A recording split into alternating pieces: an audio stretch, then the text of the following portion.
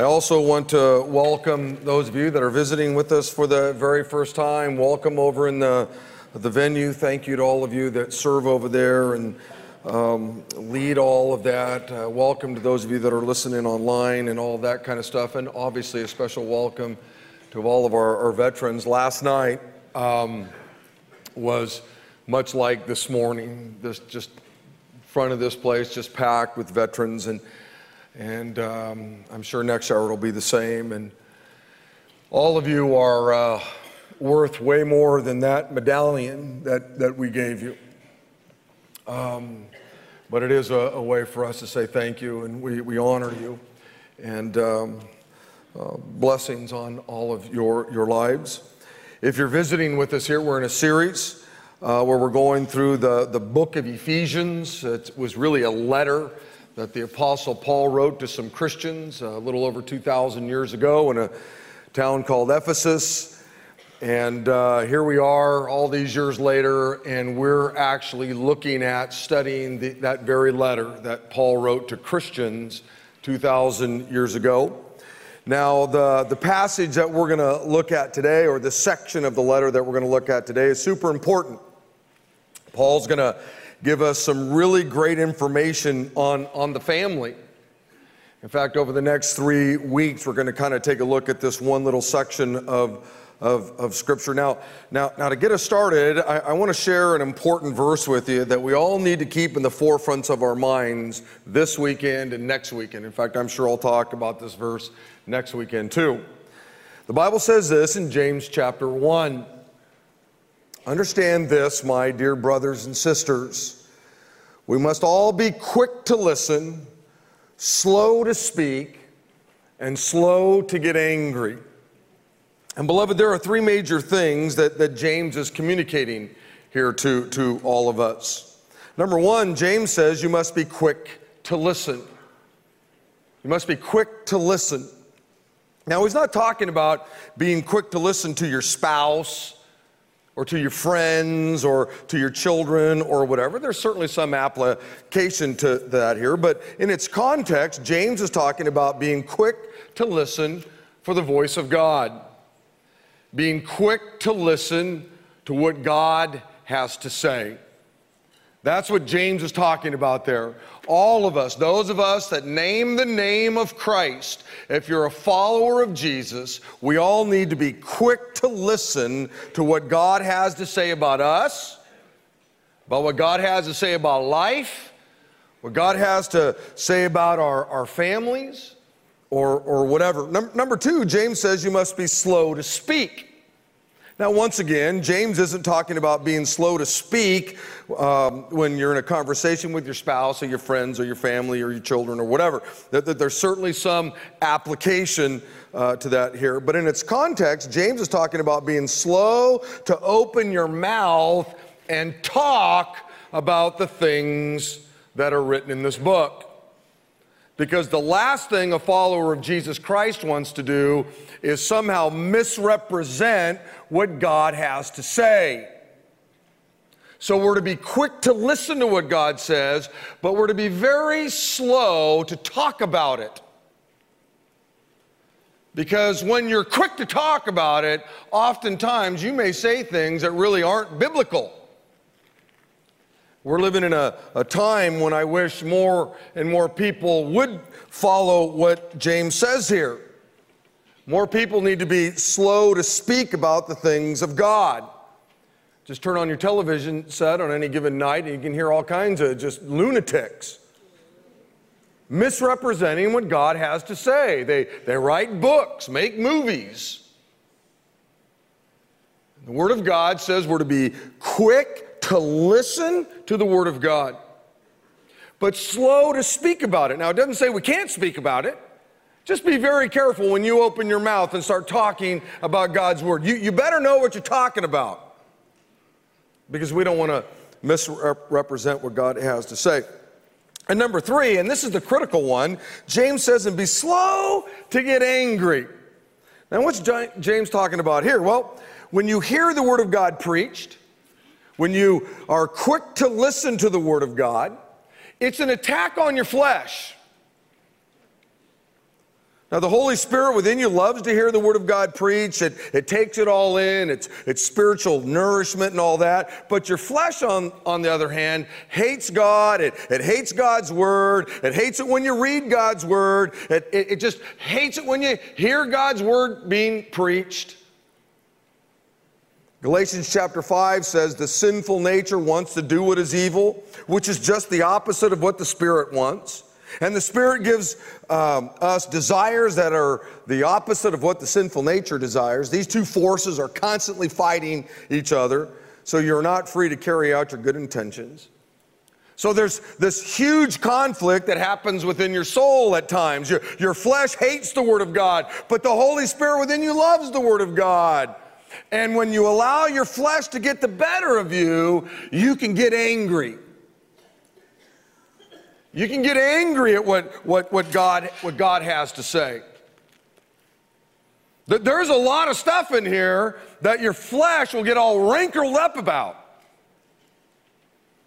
And so James says, followers, brothers, sisters, you be quick to listen, be slow to speak about it, and be slow to get angry.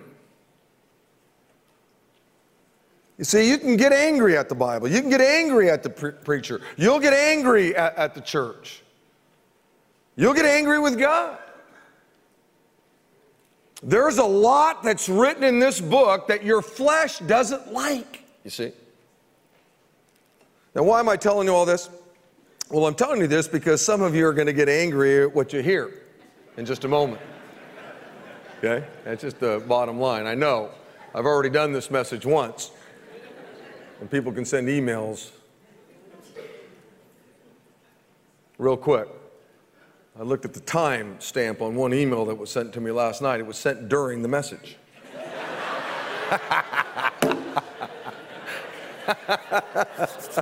Well, it's too bad they just didn't listen to God's word that says, be slow to get angry. Be slow.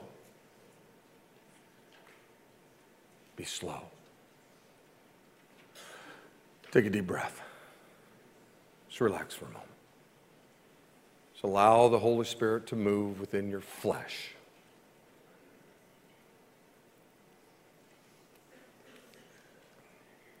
Some of you probably, when you hear what God's Word has to say here in a moment, you may want to get up and leave. You may walk out of the venue. You may shut your laptop. I don't know.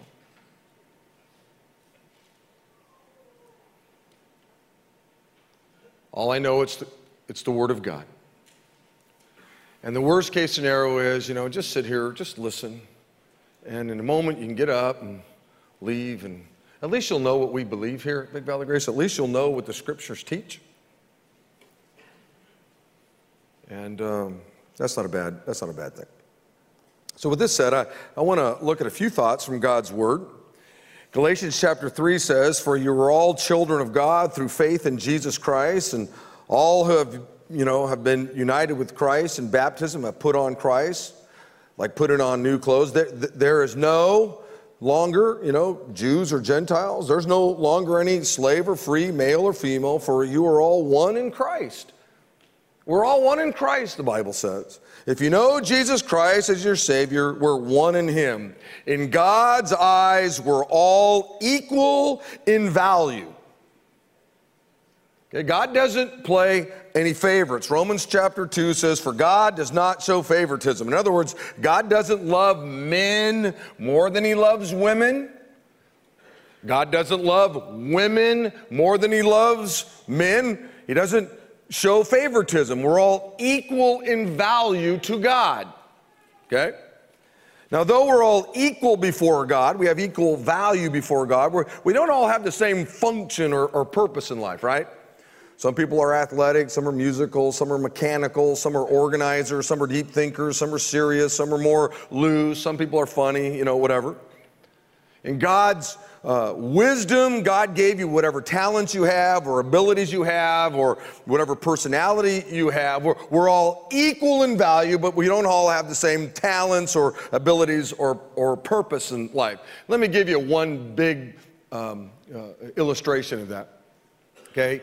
Ladies, you are able to carry children within your womb.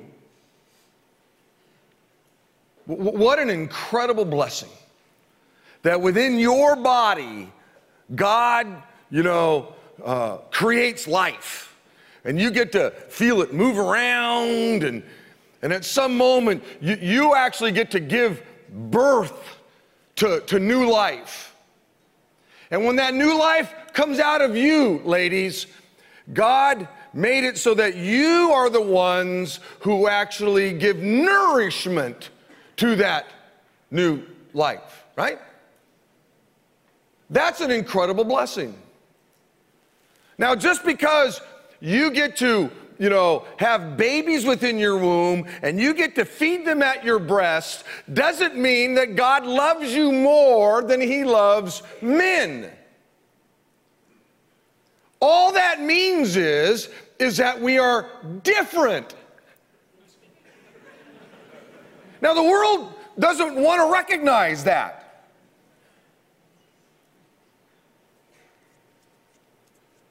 Gals, you're different. You have different body parts than we have.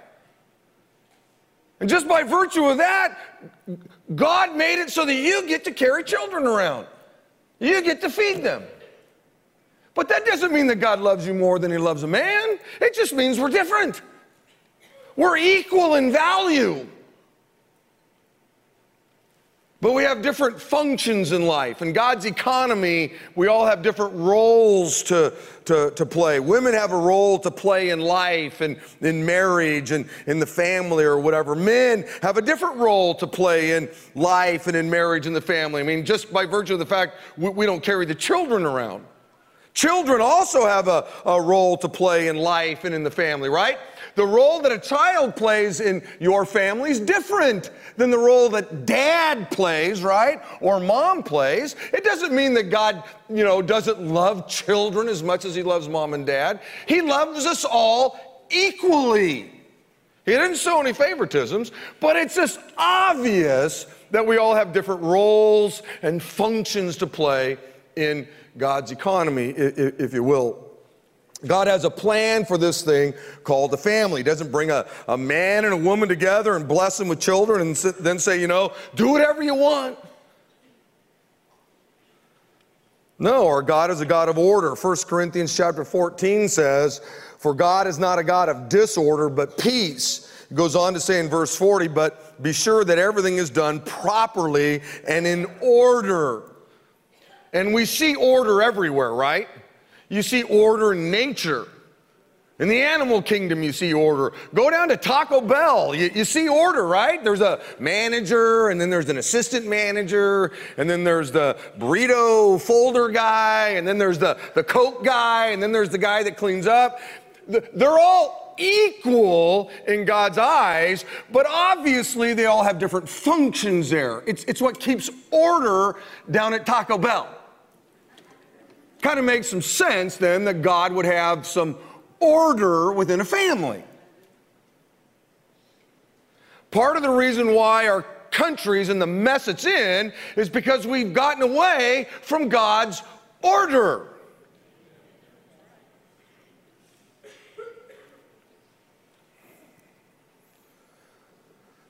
God wants there to be order in life, which means He wants there to be order in the family or structure in the family. And in our text today, God makes it pretty clear what the role of a man is in a marriage and what the role of a woman is in a marriage. Now, once again, husbands and wives and children are all equal, but we all have different responsibilities, okay? So let's read our text for today.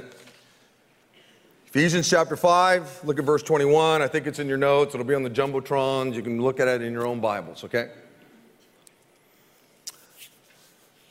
The Word of God says, and further submit to one another out of reverence for Christ.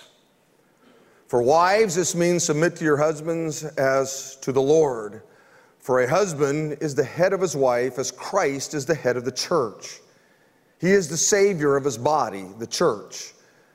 As the church submits to Christ, so you wives should submit to your husbands in everything. For husbands, this means that you're to love your wives just as Christ loved the church. He gave up his life for her to make her holy and clean, washed by the cleansing of God's word. He did this to present her to himself as a glorious church without a spot or wrinkle or any other blemish. Instead, she will be holy and without fault.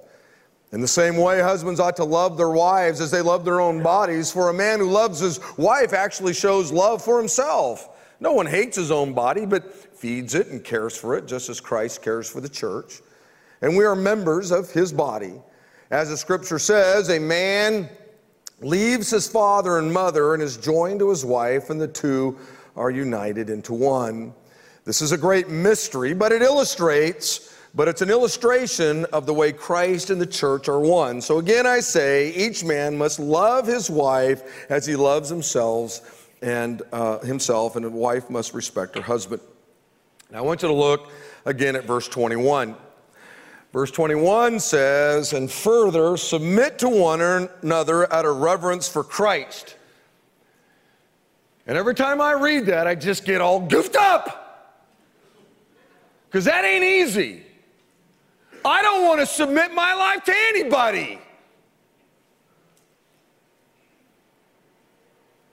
And if you were honest, you don't either, do you?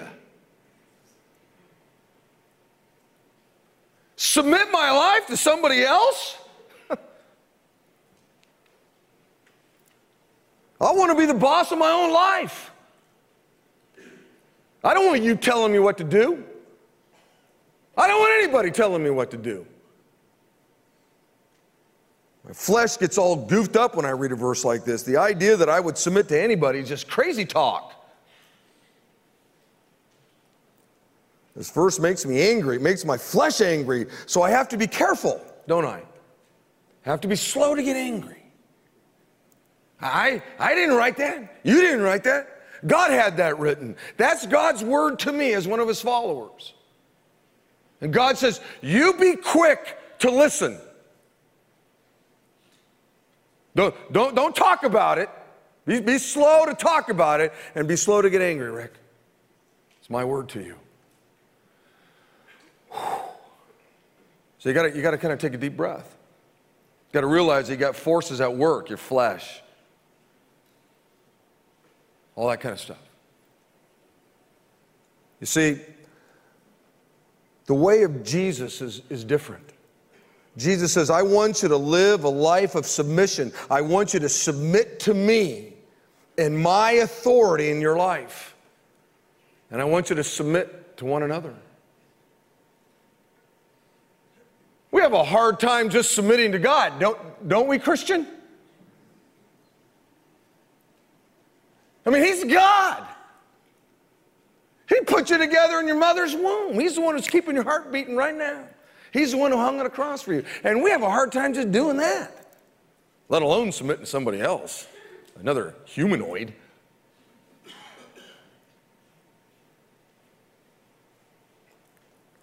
This past week, I found a definition of the word submission, and it really gripped me.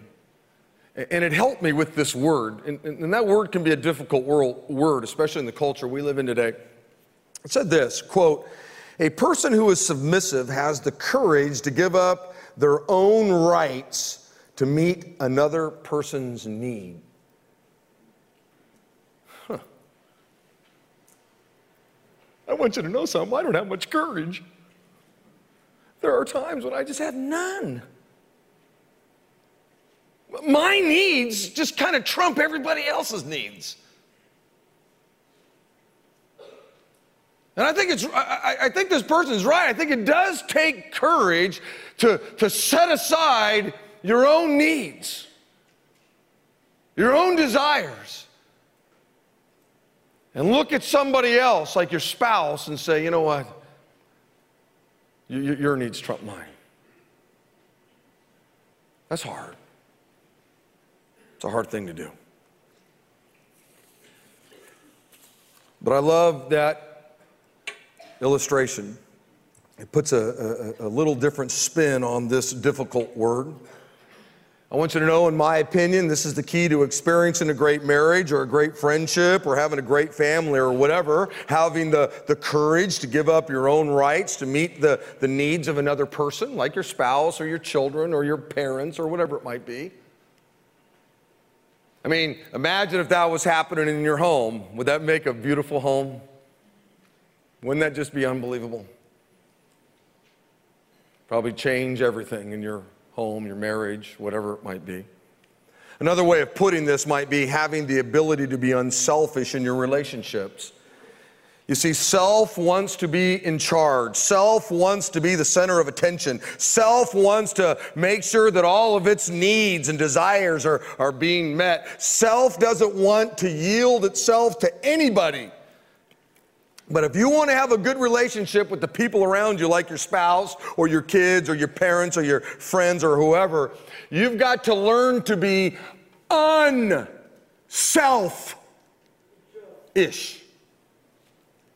Because if you don't learn to be unselfish, wow, it's going to be tough. Not saying you can't have a marriage, not saying you can't have a family and all that stuff, but it sure makes it tough. And we all need to be very, cognitive of our self, our flesh. Because remember, it's in total opposition to anything that God has to say.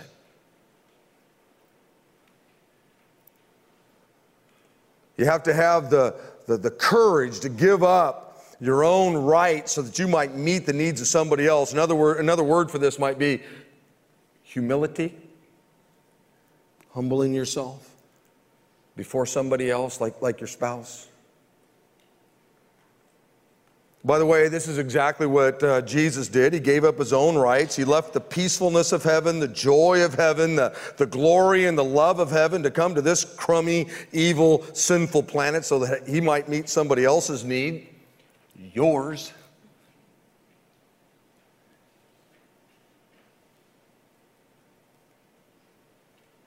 The Bible says, don't be selfish. Don't be selfish. Don't try to impress others. Be humble, thinking of others as better than yourselves. Don't look out for your own interest, but take an interest in others too. You must have the same attitude that Christ Jesus had. Though he was God, he was God. He did not think of equality with God as something to cling on to. Instead, he gave up his divine privileges. He took the humble position of a slave, and he was born as a human being. When he appeared in human form, he humbled himself in obedience to God, and he died a criminal's death on a cross. That's how we're to interface with one another, especially our spouses, right? Now, let me give you the one big idea as it relates to marriage, okay? Men, you represent Jesus in the marriage. Think that one through. Oh, man. But that's who you represent, guys. You thinking about getting married? You're a guy in here? Better think it through. That's who you represent in the marriage. God wants you to submit to him first. He wants you to yield your life to him first. And then he wants you to love your wife just as Jesus loved the church. You. And I'm going to talk more about that in a moment.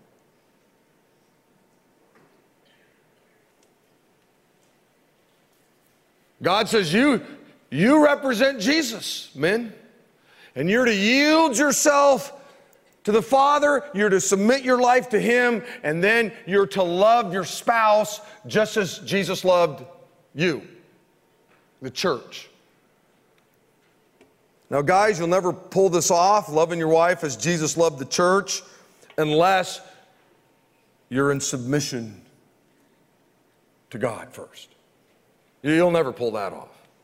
And we're going to talk more about this in a moment. Now, women, you represent the believer in a marriage. God wants you to submit to Him first. You yield your life to the Lord first. And then God wants you to submit or yield yourself to your husband as if he were the Lord Himself. Now I know that some of you are getting angry. I understand. I already admitted I get angry when I think about the fact that God wants me to submit my life to anybody. I understand. You and I can remain friends because all I did was just read what the Word of God says. That's all I did. And God says, be slow to get angry. Just relax and take a deep breath. Understand, Christian, that there's a piece of you that doesn't like God's Word, hates God's Word.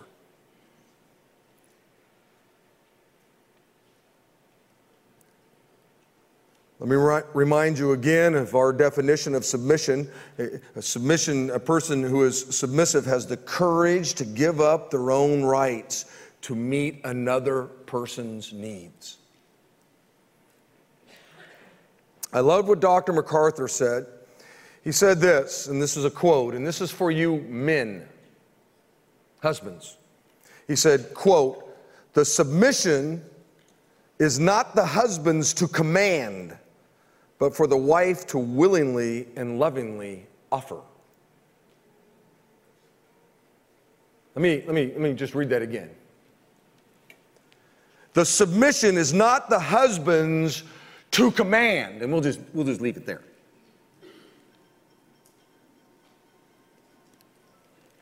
This is one verse that, most Christian men haven't memorized one other verse in the Bible, but they got this one memorized.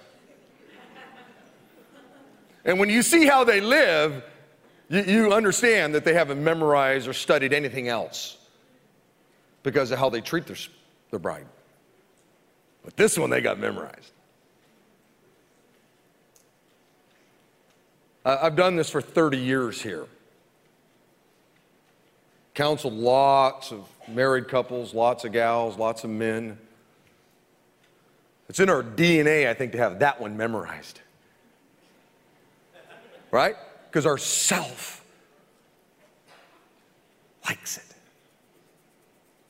We don't want to submit to anybody, but we want people taking care of us.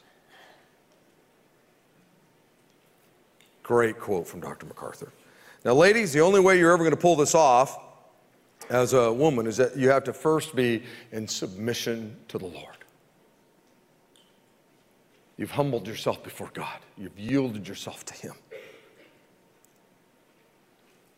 Because if you haven't, it's just never going to happen. This won't happen. Now, let me quickly say this.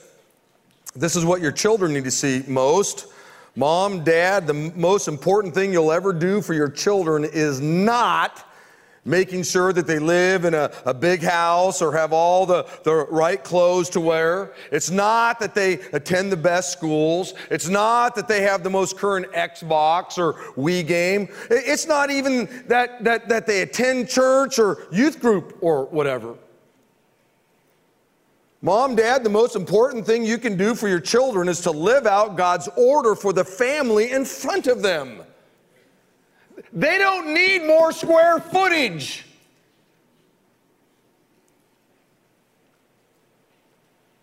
Kids today need to see moms and dads that are living out the scriptures in their home, what God has to say about the family, the order of the family, the structure of the family. That's what they need. Nothing wrong with having more square footage. Don't get me wrong.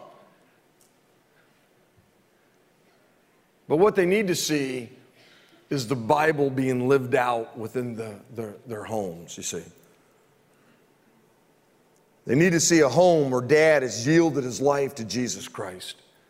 A home where dad makes church a priority for the family over everything else. A home where dad treats mom as a precious jewel. A home where dad honors mom and her great role within the family. A home where dad puts the needs of his wife above his own needs. A home where mom has yielded her life to Jesus Christ. A home where mom honors dad's leadership within the home. A home where both dad and mom live out the Bible, the whole Bible, and nothing but the Bible, you see.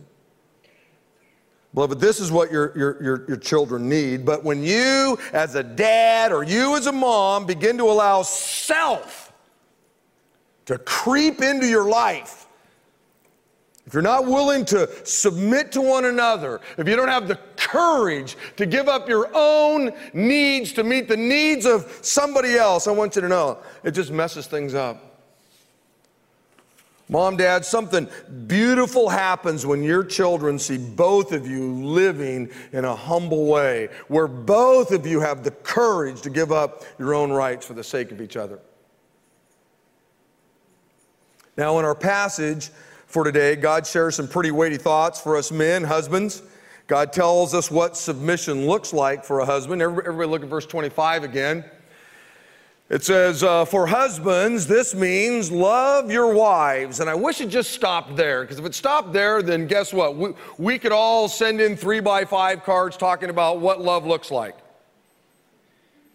But God knew us. And he said, I'm not going to leave it up to you guys to determine what love looks like. Let me tell you what love looks like. Let me tell you what it looks like. Just as Christ loved the church and gave himself up for her. Look, I know some of you have a date night. Man, Thursday night, Pastor, we go out, we go to a movie, we go eat, we have a meal. That's good. Keep doing that. But this is what God's word says. Take your wife to dinner. But God says, men, you are to love your wives just as Jesus Christ loved the church, you, and gave himself up for it. Taking her to a movie seems a little easier. Yeah, it does. Not that you shouldn't do it.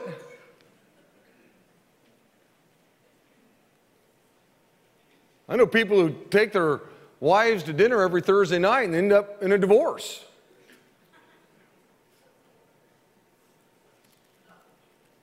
Happens all the time. Verse 28 says, in the same way, husbands ought to love their wives as they love their own bodies. For a man who loves his wife actually shows love for himself. I'm not even going to unpack that one. I don't have time. That's an unbelievable thought there. In verse 33, so again, I say each man must love his wife as he loves himself. Beloved, God makes it crystal clear here that one of the great roles of a husband, God has given us as men, he's given us one basic huge thought here, and that is husbands are to rule over their wives. No, it doesn't say that. Husbands are to control their wives. No, I didn't say that either. Husbands are to manipulate their wives. No, it doesn't say that either. Husbands are to be a burden to their wives. It doesn't say that either. Husbands are to belittle their wives. Doesn't say that. Husbands are to dominate their wives. No, it doesn't say that. Husbands are to scare and intimidate their wives. Doesn't say that anywhere, does it? God says, men, love your wife. 3 times. God says, men, love your wife. Love your wife. Love your wife. Love your wife. And I know what some of you are thinking. You're thinking, Pastor Rick, you don't know my wife.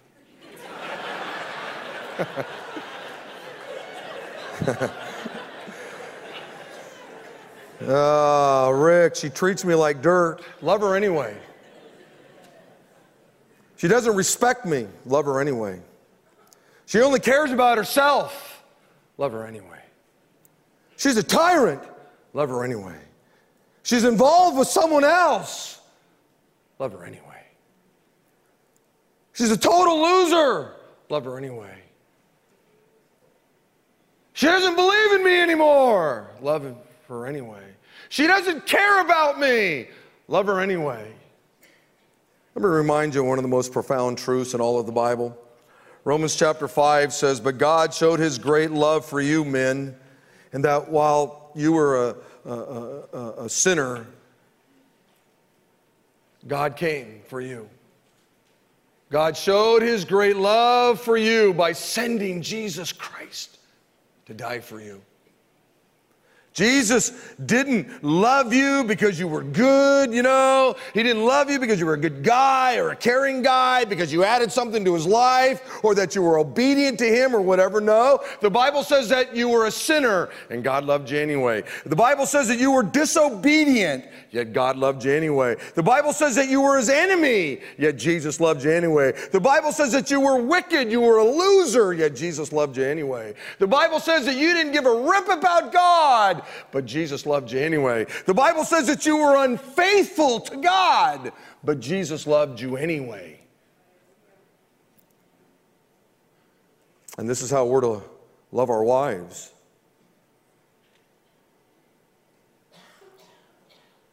Jesus loved you with all your crummy stuff, men.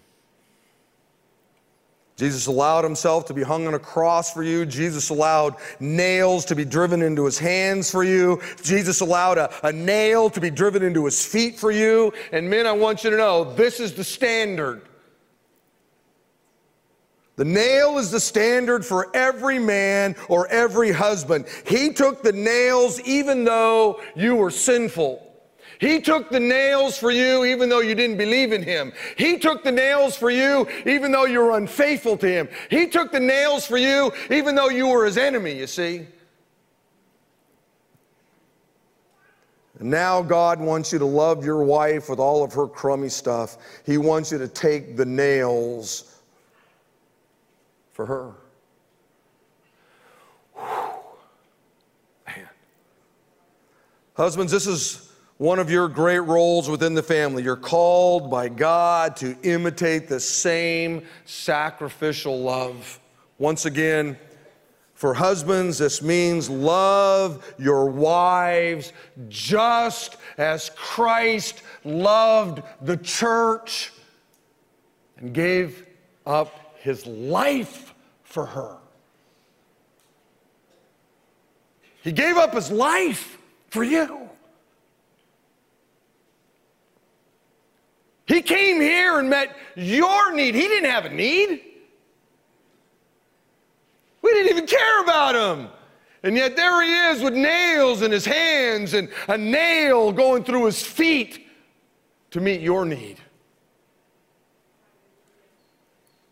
And God's word says for those of us that are males, men of God, the nail's the standard for us. That's the standard. And I want you to know this isn't easy. The Bible says this in Proverbs chapter 30, every word of God is flawless. And I want you to know the word of God is flawless. It's perfect. The word of God is the inerrant word of God, but it's not always easy. Sometimes the way of Jesus is difficult. Sometimes God calls us to do things that are difficult. It wasn't easy for Jesus to take the nails for you, but he did. If you've ever read the account in the Garden of Gethsemane, it wasn't easy, but he did it. Jesus says this in Luke chapter 9, if anybody wants to be one of my followers, you must turn from your selfish ways. That ain't easy. As I said, self likes to be in control. Turning from your selfish ways isn't easy, but it's the way of Jesus. Taking the nail for your wife isn't easy, but it's what God has called every man to do. Once again, for husbands, this means love your wives just as Christ loved the church and he gave himself up for her. Our brother Peter weighed in with these words just to kind of let you know how weighty this is. He said, in the same way, you husbands must give honor to your wives. Husbands, honor your wives. Treat your wife with understanding as you live together. She may be weaker than you are, and that just simply means weaker physically. You know, men typically have bigger bones, and, you know, we're more muscular and things like that. But she is your equal partner in God's gift of new life. And then it says this, treat her as you should, loving her the way Christ loved the church, right? Because if you don't, your prayers will be hindered. That's how serious this is to God.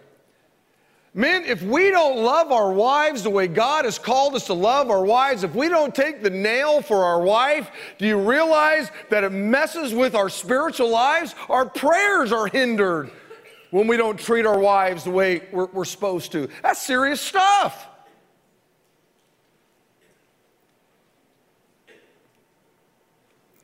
When I read 1 Peter this week, it just took me back to the nail. Peter says, you're to treat your wives as you should.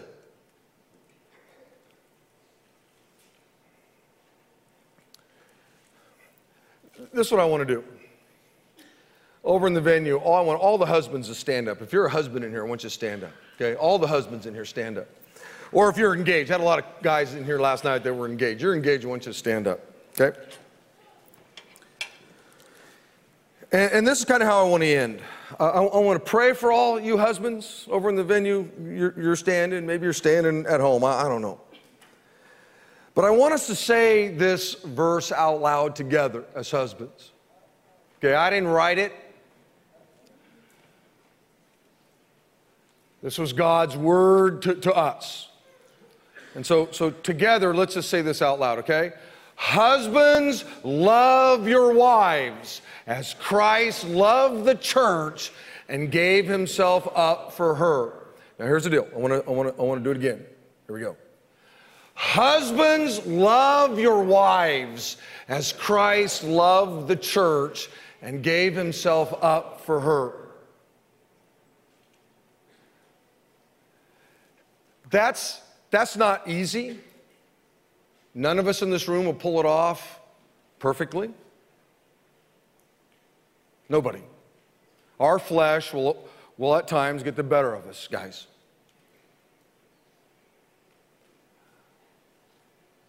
But that's God's word to us. And what I'm going to do is, as you exit the venue, you exit here, guys, I've got this nail. We went out and bought a bunch of these nails, and they're pretty cool. And this is to be a reminder of what Ephesians chapter 5:25 is all about.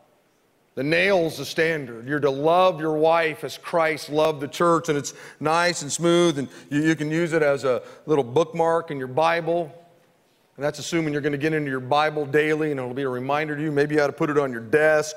Maybe you ought to keep it on your car, you know, somewhere where you're going to see this all the time. This is the standard. This is the standard. And here's the deal. I know that some of you are sitting here going, oh, man, your wife's sitting next to you right now, and you're thinking to yourself, man, I've just blown it. And you feel a little bit embarrassed. You feel guilty. And I want you to know something, that's okay. That means that the Holy Spirit is alive and well in your life. And you know, you got two options. Those of you that are feeling a little guilty, you know you really haven't been pulling it off. You could get in the car, and if you don't have any children, you could just sit in the car before you leave and just go, wow, man, honey, I heard from the Lord. And I've been loving you, but I haven't been loving you like Jesus loved the church. And I'm really sorry. And I need you to pray for me because I want to change. I want to be that kind of man. And that took what, 15 seconds? That probably 10 seconds. And it'll change. It could change today. It could change your whole marriage. Just confessing it. Maybe you need to go home and say, son, daughter, I want you to know, man, I heard from the Lord today, and I got this nail here, and God just convicted me. And I really haven't been loving your mother. I haven't been a real great example to you of what it looks like. Forgive me. Pray for your dad. Wow. That'd be an unbelievable moment in your home. Your kids already know it.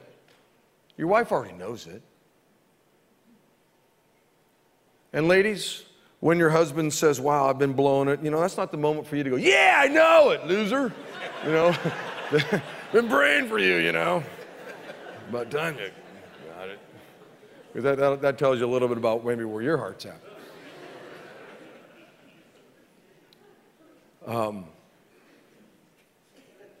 Ladies, those of you that are here and you're not married yet, but you want to get married,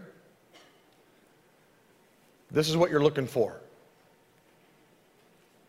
Don't settle for anything less than this. I don't care how long it takes you. You want somebody who understands the nail. You want somebody who loves Jesus Christ, is submitted to him, and will love you the way Jesus loves the church. This is what you're looking for. Hard to find this anymore in our culture. But you wait, you be patient. This is what you want. Guys, as I said, when you leave, everybody's going to get one of these. Got them at all the doors. In fact, every guy in here is going to get one of these. Not just husbands, but every guy is going to get one of these. Let me pray, and then we're going to go out and let's fellowship together, man. And I'm going to be out there, and I'd love to meet some new folks, and man, grab a coffee, whatever. We're going to have some time just to hang out and be together here, okay? Father, thank you, Lord, for these men that are standing.